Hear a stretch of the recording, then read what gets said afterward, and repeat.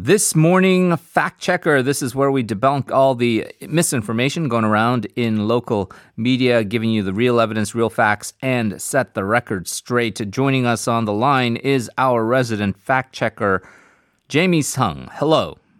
Good morning, Henry. Good morning, Jamie. We're going to talk real estate first. We know about these property taxes, and they are due for the first half of this year. That time period very much approaching. I'm very much intimately and kind of concernedly involved with this. Now, there are some people, because of recent announcements by the government, who are complaining that we're going to see this so-called tax bomb and taxes are going to be increased because of the recent real estate policies. Is that true? Well, it's true that the property tax slightly increased, but it's not true that it's because of the recent real estate policies. Because the July 10th measures to stabilize the bubble-prone real estate market didn't affect the property tax rate at all. The property tax is still determined by the land value by public announcement multiplied by 60% of the fair market value ratio. So this is different from the comprehensive real estate holding tax, of which the fair market value ratio was raised in the July 10th measures. But the comprehensive real estate holding tax is only imposed on owners of high-value real estate of over 600 million won in publicly announced land value. So this change doesn't affect most property owners. Right, but some people did see a slight increase in their property taxes this year. For example, maybe from 187,000 won to 198,000 won, some odd.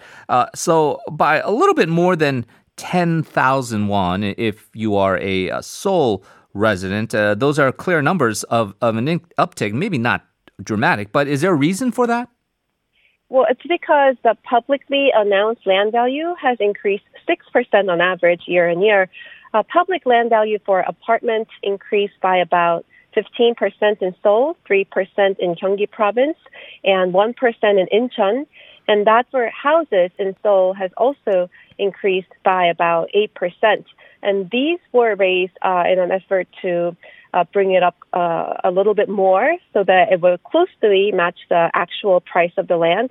And since property taxes are set by multiplying the public land value by Looks like the connection with Eunji has been cut off. Why don't we try to get that reestablished again? Apologies to our listeners there. It was just an abrupt cutoff. We've been talking about real estate policy, and again, it has been a very difficult nut for the government to try to crack and try to come up with proper measures here. But there has been an ensuing concern with taxes. Let's see if we have her connected again. Hello.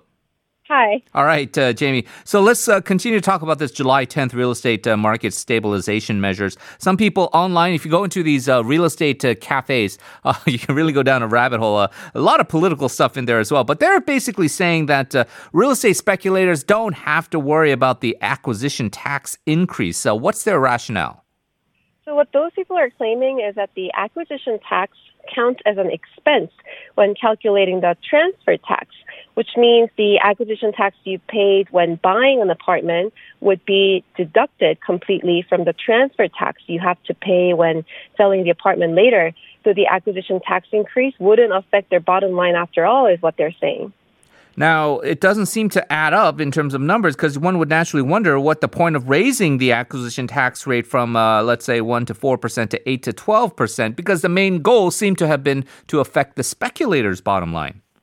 That's right. And those people are wrong to assume that the entire amount of the acquisition tax you paid when buying an apartment would be deducted from the transfer tax you pay later when selling it, because what's deducted from the transfer tax is the acquisition tax you paid multiplied by the transfer tax rate.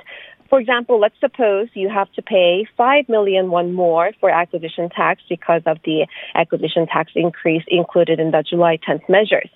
When you sell your apartment and have to pay transfer tax, you don't get the entire 5 million won deducted.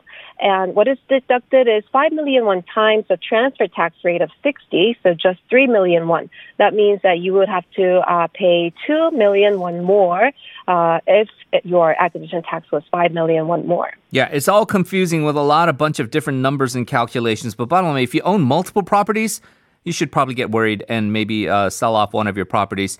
Otherwise, if you have a house and you're living in it, depending on how expensive it is, you might see an uptick. But for now, if you are legitimately living in a house that you have purchased, you shouldn't worry too much about huge tax increases. Let's turn to some interesting politics here. We've got upcoming confirmation battles for the Unification Minister position, and that individual is the former floor leader of the ruling party, Lee In-young. Now, the opposition United Future Party lawmaker Kim Ki-hyun has been sort of trying to make a name for himself prominently right now by being the key attack dog against Lee In-young, particularly in regards to Lee In-young's son. So let's debunk some of these allegations that the nominee and his wife's bank deposits supposedly skyrocketed while their son was studying in Switzerland. It sounds very murky and bad, but where is this claim coming from?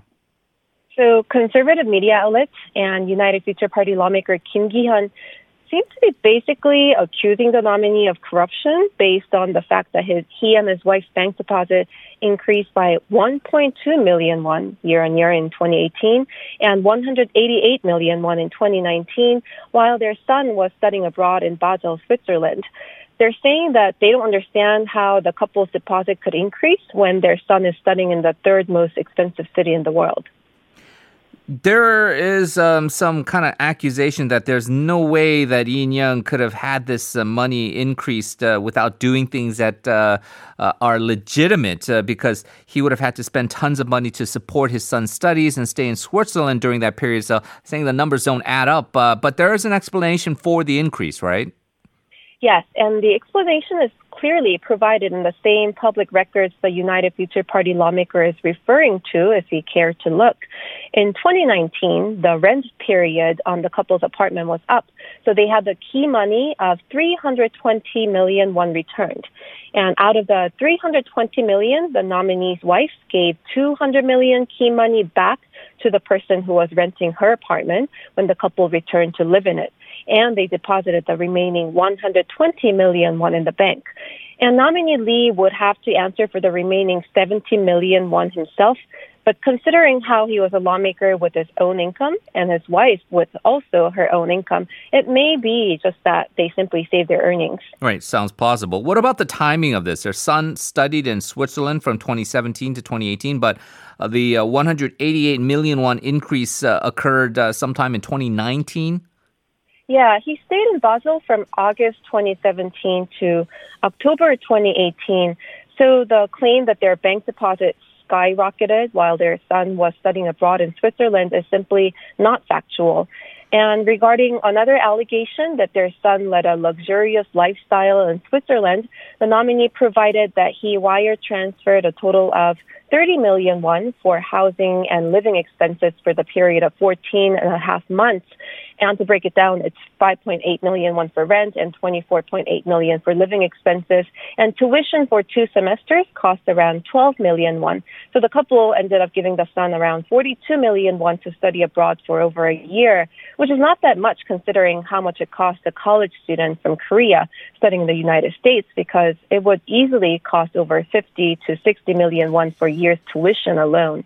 They're throwing a lot of mud on the wall, seeing what will stick. But bottom line, what you're seeing is a strategy that we got to attack these ruling party lawmakers and their sons. And, you know, this idea that, these progressive guys, they're not supposed to be rich. But Yoon Mi-hyung or Lee In-young or all these other lawmakers, even Chu Mi-hye, the justice minister, talking about how their sons or offspring are so privileged and that is something to be criticized in and of itself. But let's also see if we can find some illegal activity here. But again, we've got to see these confirmation hearings and watch Lee In-young try to debunk all of these claims. Final fact check here, Jamie. The U.S. President Donald Trump, well known for embellishing the truth. I think that's the understatement. But the Washington Post fact checker now has tallied the number of times Trump has made false or misleading claims. It's an ongoing tally. The numbers are pretty staggering. Yes, the Washington Post tally of Trump's lies stands at 20,055 claims in just 1,267 days.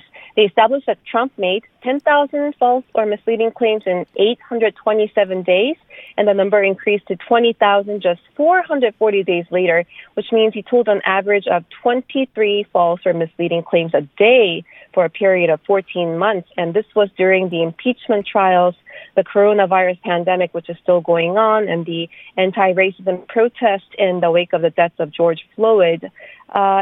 Looking at it by topic, he made the most false or misleading claims on immigration, followed by foreign policy and trade, miscellaneous claims, the economy, and Russia in that order. The most repeated false claim is that the U.S. economy today is the best in history, which he started saying in June 2018, and that has repeated 360 times.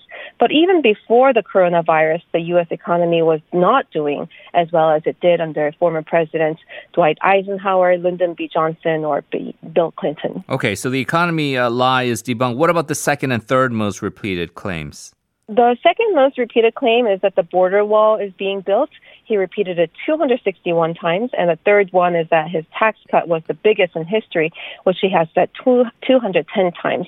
And neither of them is true, as you know. The Washington Post expressed concern that the quote-unquote tsunami of Trump's untruths, ranging from false attacks, conspiracy theories, and groundless boasts, just keeps looming larger and larger.